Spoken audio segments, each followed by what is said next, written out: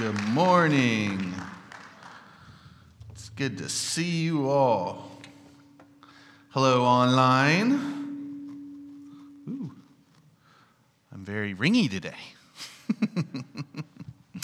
It's good to see you all. We're going to continue we've been looking at the book of Hebrews the last number of weeks. I love when the Lord orchestrates things to line up. This is really going to kind of be a continuation of our worship, what the Lord was kind of saying and doing in worship, especially the kind of the word Pastor Tori had at the end there about encouragement.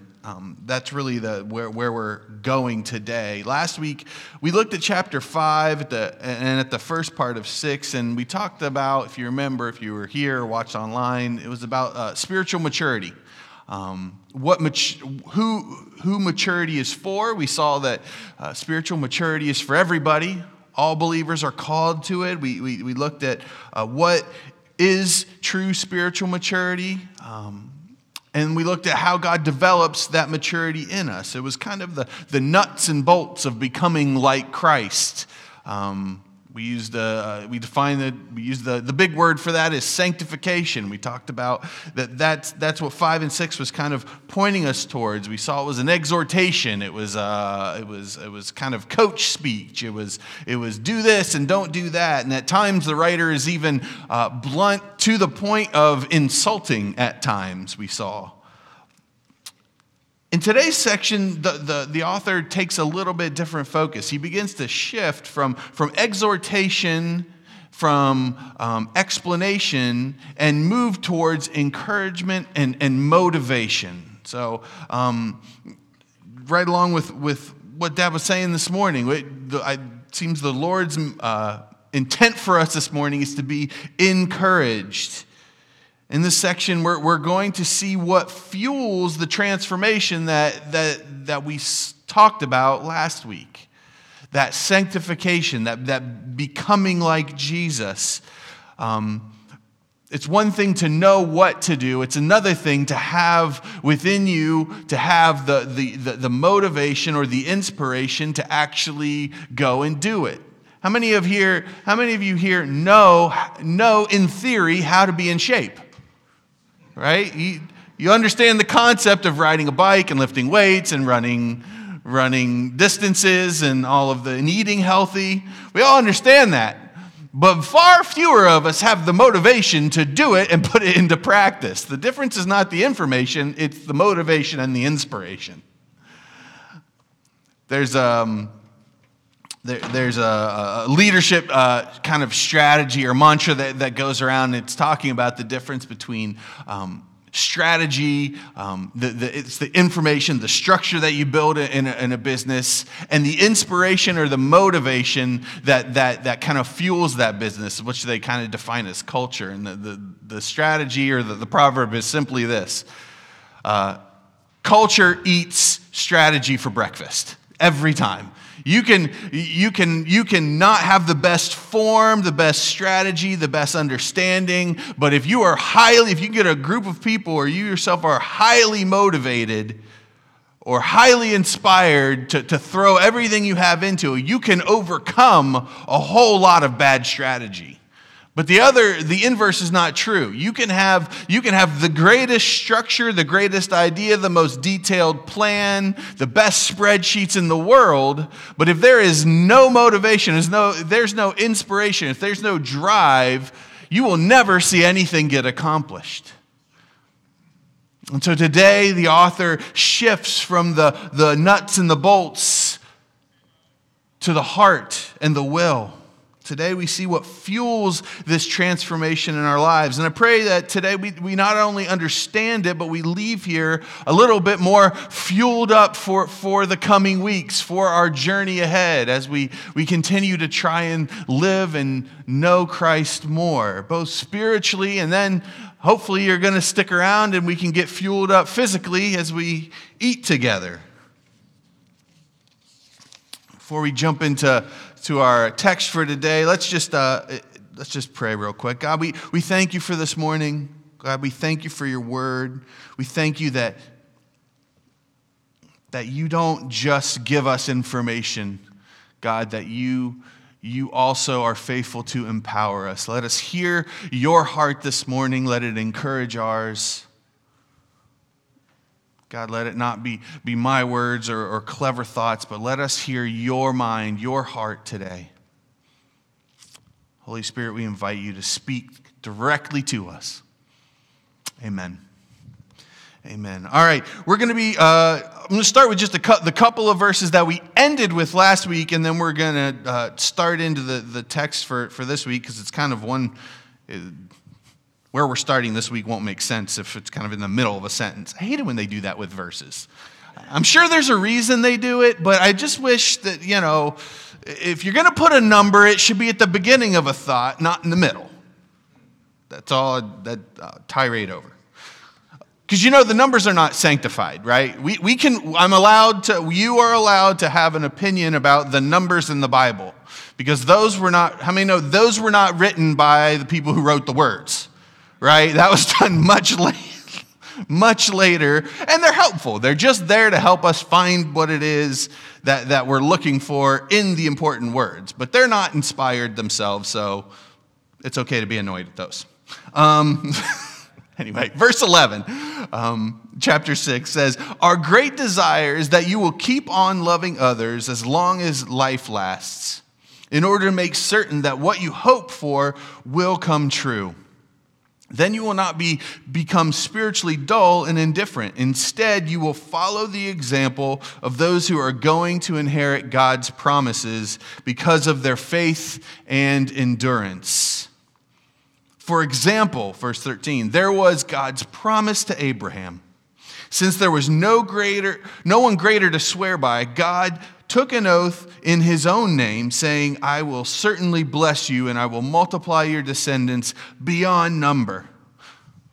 So we see this shift the author is shifting to encourage this group of Hebrews that is experiencing all of this struggle and this coming persecution, and they're trying to figure out if it's worth continuing to follow Jesus. And he switches and he's going to start encouraging them. And so the first thing he does is he calls to their memory a time in their history when God was faithful to a promise that he had made. We were already reminded of this morning. Why did he do this? Because God's faithfulness brings hope, and hope is what fuels our faithfulness. Hope fuels faith. You can look at an example I see in my life. My kids are very faithful to bug me to take them to McDonald's. Every day they are faithful to bug me to take them to McDonald's. Why is that? Because they have hope that it'll work, because it works a lot. There is recent and fresh in their memory a time where they said, "Hey, let's go to McDonald's," and I said no, and they said yes, and I said no, and they said yes, and I said no, and eventually I said yes. And so it has fueled them with hope that even when I say no, there is a yes coming. Now, that is not the healthiest example. But that is what the author is doing there. He's trying to encourage this group of people by reminding them of a promise God made that he had fulfilled in their own history. Remember, he's writing to Hebrews, and Abraham is the father of that nation. So to them, this would have been a personal story. Maybe not a personal in themselves, but certainly in their heritage. We need to become students of God's faithfulness.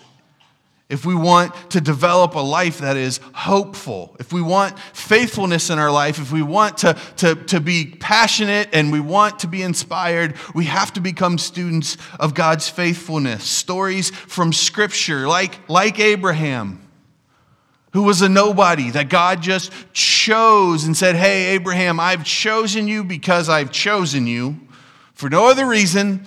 And I'm going to make you the father of a great nation. I'm going to multiply you. I'm going to bless you. Never mind the fact that you're old. Never mind the fact that your wife is old. Never mind the fact that you don't have any kids. Never mind the fact that you don't live anywhere near I want you to be. And we know the story. Stories like Peter, just a fisherman with a boat and a temper, hanging out in Galilee. And Jesus comes and he calls him and he walks with him and he trains him. And Peter spends the 3 years that Jesus is training him, sticking his foot in his mouth and doing things he shouldn't do and making people angry. And still, Jesus transforms him into one of the foundational leaders of the church as we know it today. We need to become students of God's faithfulness in Scripture. Matter of fact, in the book we're going through, Hebrews, the last chapter of Hebrews, some people call it the Hall of Faith instead of the Hall of Fame. Every sport has one. Hebrews, the end of Hebrews, is called the Hall of Faith because it's exactly that. It's just a record of promises that God has made to different people and how those promises were fulfilled through their faith. But the Bible is not the only place that we need to become students of His faithfulness. We need to become students of the stories in our own lives. Times when God promised you something and then was faithful to complete it in your own life. If you've walked with the Lord for any amount of time, you have these stories. Times when God led you somewhere amazing, healed you of something, led you to your spouse, led you to freedom out of a bondage of something. Whispered an idea or a thought in your head and then guided you to its fruition. Do you think all the good things in your life were really just your great ideas? I was talking with my wife Shannon earlier this weekend about just this idea as I was studying this idea that I wonder in my own life how many promises God has fulfilled in my life that I don't really even recognize as fulfilled promises because I never recognized that He was telling me that He was going to do it. I missed that part. But here's the crazy thing. God is so faithful, He doesn't let our ignorance or our ability to not hear Him sometimes stop Him from accomplishing the great things that He wants to in our life.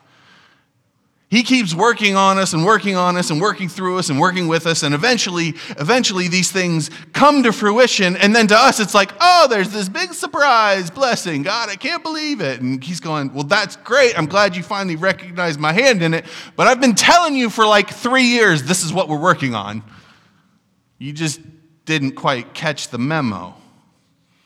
There are stories in our own lives. And not only are there stories in our own lives, there are stories in the lives of our friends, of the people in this room, times where God has shown up for them. And it is vital that we know each other's stories. One, so we can glean encouragement and motivation for our own lives and grow our own faith, because I know so-and-so went through something and I'm going through that now, and I saw how God walked him through that or her through that, and now I can come to that person and I can remember that story and say, hey, if God did it for him, He can do it for me. It's also important for us to know each other's stories because it's easy, just like your friends forget their stories, right? When you're struck, it's hard when you're in the middle of something to remember those times. And so there is nothing more, if you're married, you know this. There is nothing more frustrating than being proven right or wrong by something you're doing with your own story from your own life from somebody else. Anybody ever had that experience? We have an elder, I don't know if he's here today, I'm going to tell him anyway. Ry D'Orazio is one of our elders, amazing guy. He is famous for this.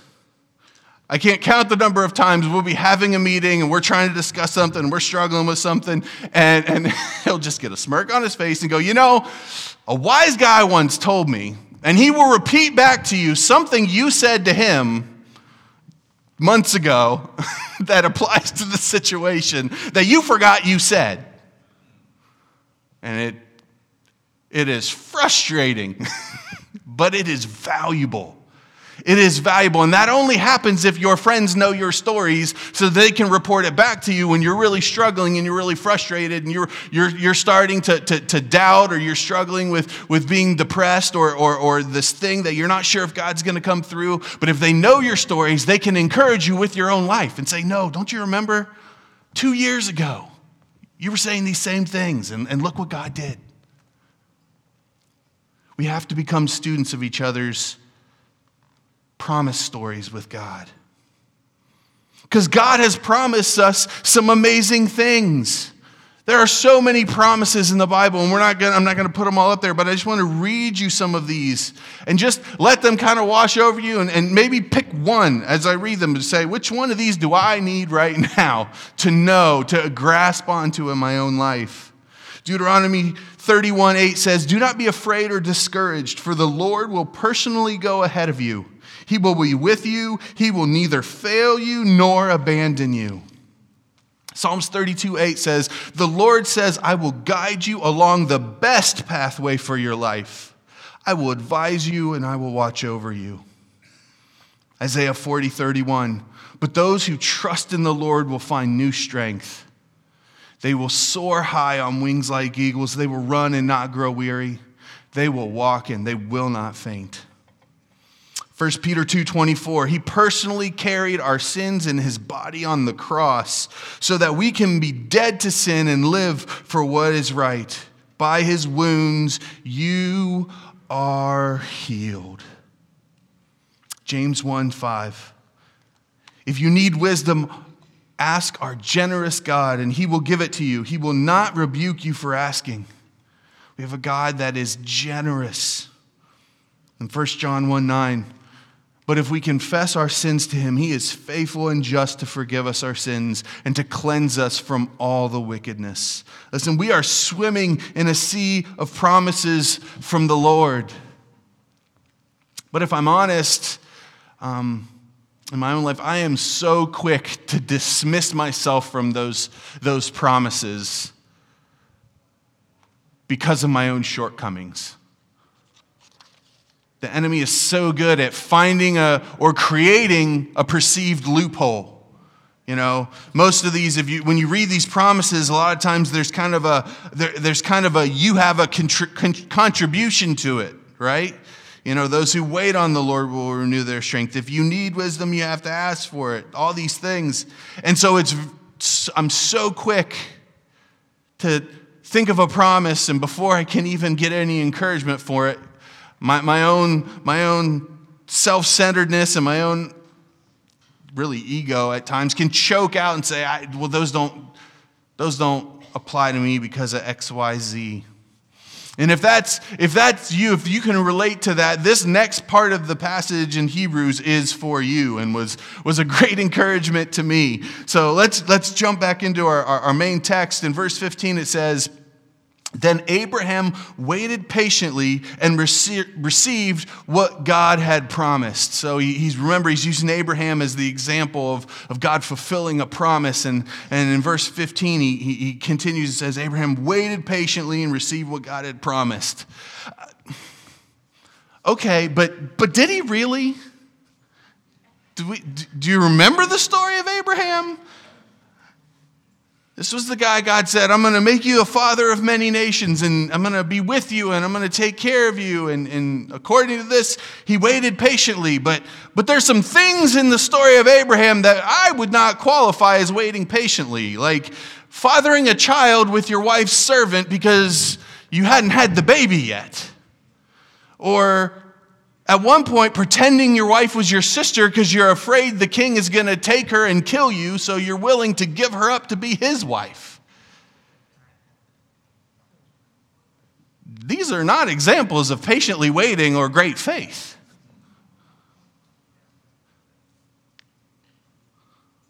But when God looked at Abraham, he still counted him as faithful. That's good news for me. But why is that? Why does this perfect God seem to be willing to look past these failures? If we keep reading, we get an answer. Verse 16 says, "Now when people take an oath, they call on someone greater than themselves to hold them to it. And without any question, that oath is binding." So God also bound himself with an oath so that those who received the promise could be perfectly sure that he would never change his mind. Look how locked in God is on this idea. Verse 18, he says, "So God has given both his promise and his oath. These two things are unchangeable because it is impossible for God to lie. Therefore, we who have fled to him for refuge can have great confidence as we hold to the hope that lies before us." Wow. We can be confident in God's promises, listen, because they are rooted in his faithfulness, not yours. It's his oath. It's his promise that he is keeping, not yours.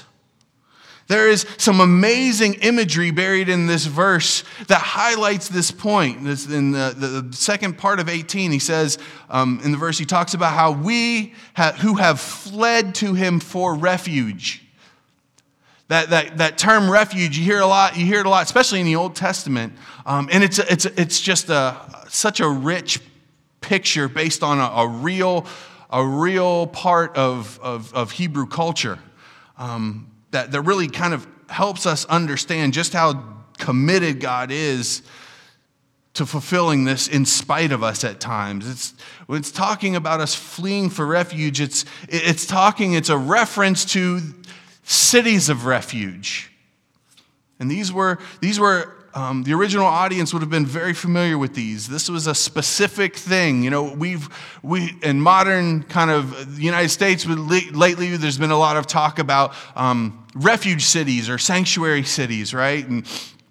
And largely that to us, that when we talk about those, we're dealing with refugee statuses or people who aren't necessarily in the country legally, right? That's kind of the question that they're dealing with. But these cities were not that at all. These had nothing to do with whether you were a Hebrew citizen or an Israelite or not. These cities of refuge, there were 6 specific cities that the law, that God had set up through the law, through Moses, throughout the nation of Israel. And they were cities that were controlled by the Levites. If you remember, the Levites was the tribe of Israel that was responsible for the temple, right? They were the tribe that all the priests came from. They were the priestly tribe. In fact, they weren't given physical land like the rest of the tribes, because they were commissioned, they were called to serve the rest of the country as priests, and so they were kind of dispersed throughout the land. But they did have some cities that they lived in, and 6 of them to be exact. And these were cities where the Levites lived and governed. And God appointed these cities to be cities of refuge, he called them. And basically what they were was, if you were being accused of a crime that warranted death. Now, being accused of a crime back then is a little different than now. They didn't necessarily have, when we say you were accused of a crime, we kind of have this picture of, that means someone reported it to the police, and the police have investigated, and they've made an arrest, and you've had an arraignment and all that stuff. That's not the way things worked back then. It was very much a family thing. There wasn't necessarily a police force. When it said you were being accused of a crime, you were being accused of a crime by another citizen, by another family, right? And certain crimes warranted death. If you caused the death of somebody else, for one, even if that could be murder, that could be an accidental death, that could be, you got in a fight with the guy, And then there's some other crimes as well that in the law warranted death. But what would happen is a lot of times the family would decide, they would accuse you, and then they would go ahead and carry out the punishment, and you had no trial, right? It was just this family decided that you were guilty, and so they came after you, and a lot of times they would get to you and kill you before you got a chance, and then later it came out, oh, you didn't really do it, or it didn't go down exactly the way they thought it did. And so God in his wisdom set up these refuge cities. And these were cities that if you were accused of one of these crimes, you could run to these cities. And as long as you stayed there, the Levites were bound to protect you and keep you safe and not let the accusers come in and take care of you. Even in cases where the person did cause the death of someone, by law, the family was allowed to avenge them, but they were not allowed into the city of refuge. They were given protection. The writer is reminding the Hebrews that God has always and will always shelter us from our accusers. Even when we've brought the accusation on ourselves. It's an amazing thing. And he continues the encouragement in verse 19. He says, this hope is a strong and trustworthy anchor for our souls. It leads us through the curtain into God's inner sanctuary. Listen, it's our confidence in God's faithfulness that ushers us into his presence, that inner sanctuary. That's where in the temple, you remember with the big curtain, where God met man and where the priest would go in and offer sacrifices to make amends, to make right our relationship with God. I love that phrase. This hope we have in what are we hoping in? God's faithfulness, in God's commitment to his own promise, God's commitment to his own oath. It is a trustworthy anchor for our souls. And that is such an important concept for us to remember, that at the end of the day, the anchor for your soul has to be in God's faithfulness, not in your excellence.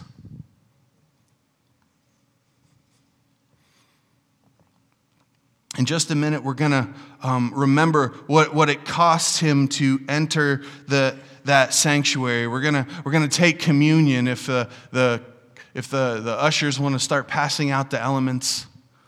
We're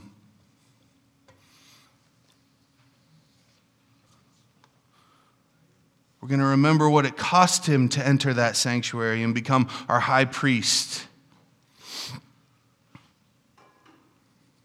But before we get to that, I wanted to, I've teased this for a few weeks because this next verse keeps coming up and up and up. This is probably like the fifth time we've read some version of this verse in Hebrews. And I promised we'd get to it, so we're here. Verse 20 says, Jesus has already gone in there. Where's there? The inner sanctuary. He has already gone in there before us. He has become our eternal high priest in the order of Melchizedek. Now, if you've been with us, you know we've heard this phrase, in the order of Melchizedek, a priest in the order of Melchizedek, over and over and over again. This is kind of a theme that keeps running through. And what is this all about? Well, there's an entire, if you want to go, we don't have time today to go into great detail, but chapter 7 lays out the whole history and the story of where this comes from. But we don't have time to go into super detail. And to be honest, this is one of those instances where we have to remember that, the Bible was written for us, but it was written to somebody else. Right? This is one of those stories that when you study it, it can be really impactful.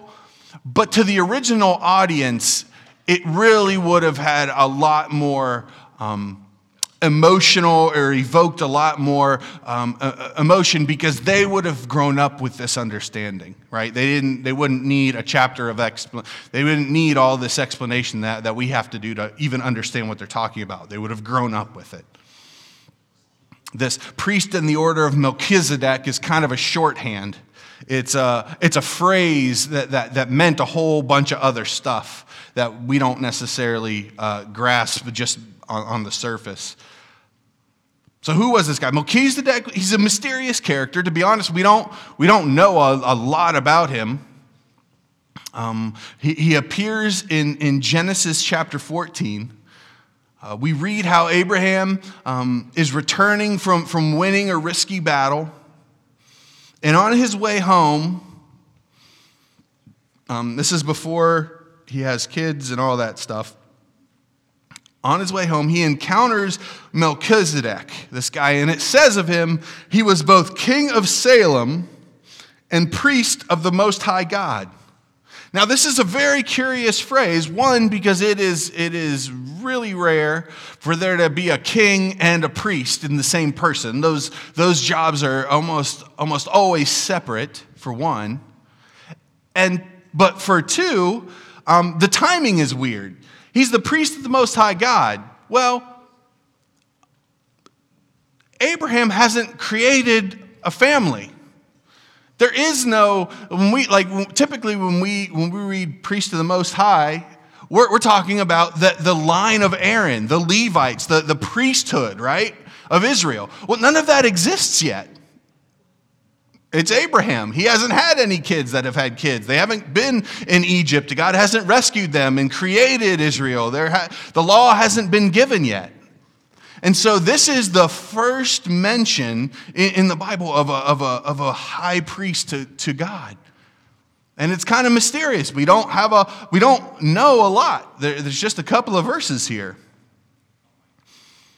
But we see that this king priest comes out of nowhere, it seems, to bless Abraham. And there's some verses in there. He blesses Abraham and kind of gives this almost prophetic blessing to him. And then Abraham, in return, gives Melchizedek a tenth of all the spoils that he recovered from battle. So he tithes to this king priest. So if we fast forward, so that's the account.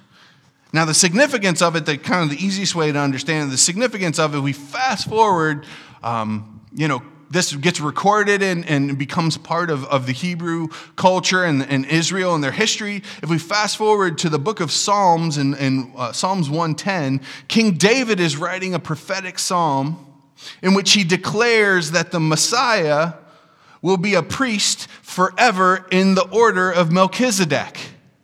So this account that has happened, and there's plenty of debates and scholars argue about who Melchizedek was and the specific significance of that and all that. We're not going to get into any of that today. But the point is that at the end of the day, this account that we have of Melchizedek becomes kind of the prophetic shorthand for the Messiah. The writer of Hebrews repeats this phrase over and over again because he's reminding his fellow Jews that Jesus has been God's great promise since the beginning. Since the beginning, he's not a plan B. He's not an oops, let's figure it out as we go.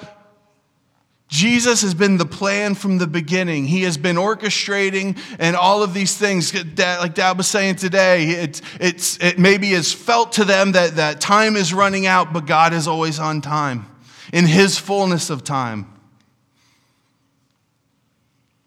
And I think He summarizes it best at the beginning of chapter 8. If we jump there, starting in verse 1, and He kind of tells you it's the point because He just says it. Verse 1, here's the main point. I know, that's some great exegesis on my part. We have a high priest who sat down in the place of honor beside the throne of the majestic God in heaven. There he ministers in the heavenly tabernacle, the true place of worship that was built by the Lord and not by human hands. If we skip down to verse 6, but now Jesus, our high priest, has been given a ministry that is far superior to the old priesthood. For he is the one who mediates for us a far better covenant with God, based on better promises. Jesus is better. The covenant that he provides is better. The promises that he brings and he fulfills are better. Why? Because they're based on his faithfulness, not ours. Jesus became our high priest through this great sacrifice on the cross. And everyone should have their communion elements. That's the point of Hebrews, the whole book. It's the point of the New Testament. It's the point of the Bible. It's to point towards Jesus' great sacrifice as the stamp of approval and the proof that Jesus finishes what he starts and he fulfills his promises. Even if it costs him his life, which it did, as we know. This is why we celebrate communion. He allowed his body to be broken for us. Because he's that committed to seeing his children be reclaimed into his name. If you take the bread and as you take it, can we all just say this simple phrase? Just say, thank you, Jesus, for claiming me. And take the bread.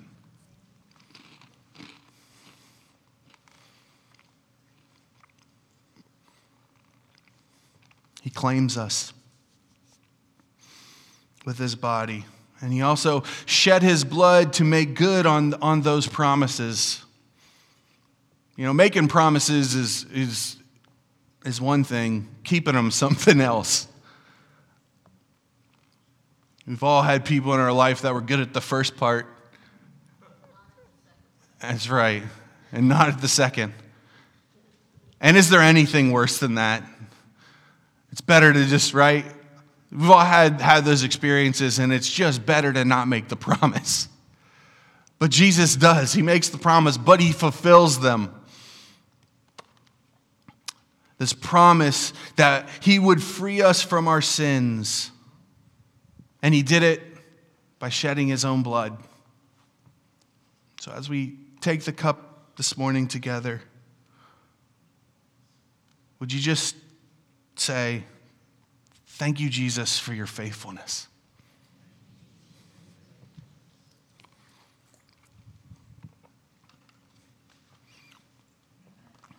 Thank you, Jesus.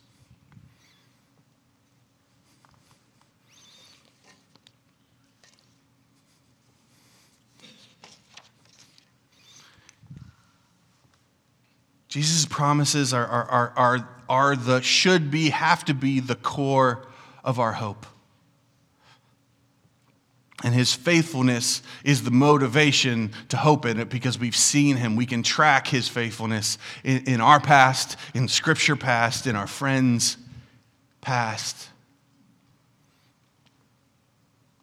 So we're going to close here in a minute and just a second, but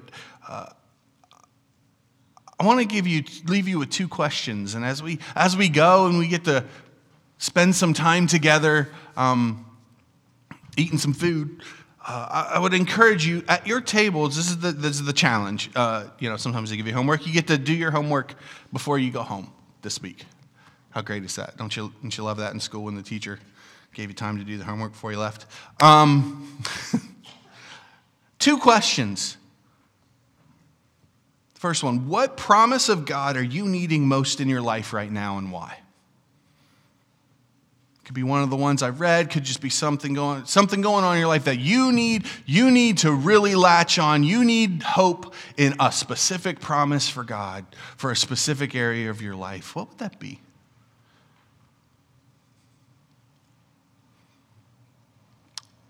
And then the second question is, how have you seen God's faithfulness in your life in the last month?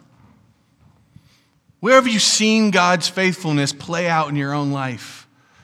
In provision, in a relationship that has encouraged you, in a time of just connecting with God and receiving from him peace or wisdom or whatever. How have you seen God's faithfulness in your life in the last month? Those are the two questions. And there's my challenge. As you eat today at your tables, I challenge everybody to share at least their answer to one of those questions to the table. And let that discussion go where it may. But that's the challenge. Either share with the table what promise of God you're needing most in your life right now, or how have you seen God's faithfulness in your life in the last month? Or if you're chatty, feel free to share both. Because it's God's faithfulness. It's testifying to God's faithfulness that stirs up hope and our faithfulness to him.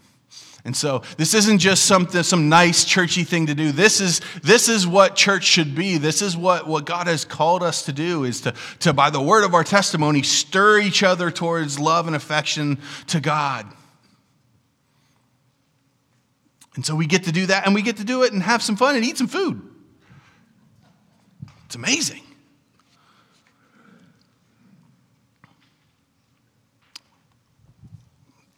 God's faithfulness is so good. And so, with that, let me pray. I'll bless the food, and I hope you can stick around. And if you're online, we'll save you some. You can come by the office. No, we probably won't. We're going to eat it all.